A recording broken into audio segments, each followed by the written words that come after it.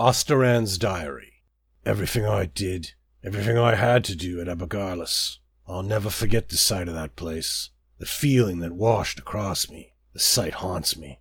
The hunters hound our every step. They smell it on me. I know it. They know I was there. They can smell the blood of that dark family on my armor. I can hear them in the night. I pray to the sunburst that we will soon find shelter.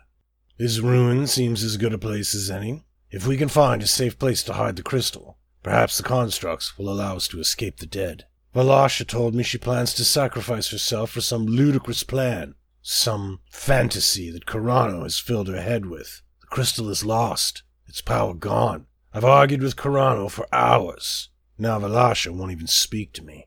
Valasha finally broke the silence. She's adamant that this must happen. I understand her duties as a priestess of Meridia, but I never believed they'd lead her to self-sacrifice. Her beliefs come first. I cannot fault her for that. I just wish our story wasn't going to end this way.